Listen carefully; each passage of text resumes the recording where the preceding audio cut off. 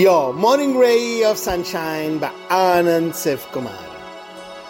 When they say no, could be to a pitch about a business venture, or a book manuscript, or a promotion.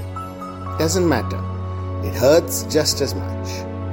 Because we know what we are bringing to the table is good stuff. We know how hard we have worked. The mind can't stop comparing and saying, "You're turning me down," and embracing other crap. Also, self-doubts begin. We question ourselves, our work, wonder whether we actually have anything of value or are just deluding ourselves. Stop. No point trying to figure why they said no. Maybe they had a valid reason, maybe not. Doesn't matter. This door is closed, so we just shake ourselves up and go knock on some other. Rejection is part and parcel of the game. We can't let it shake us or deter us.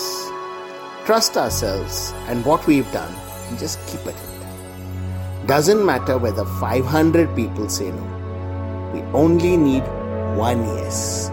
It will happen. Sunshine in your day.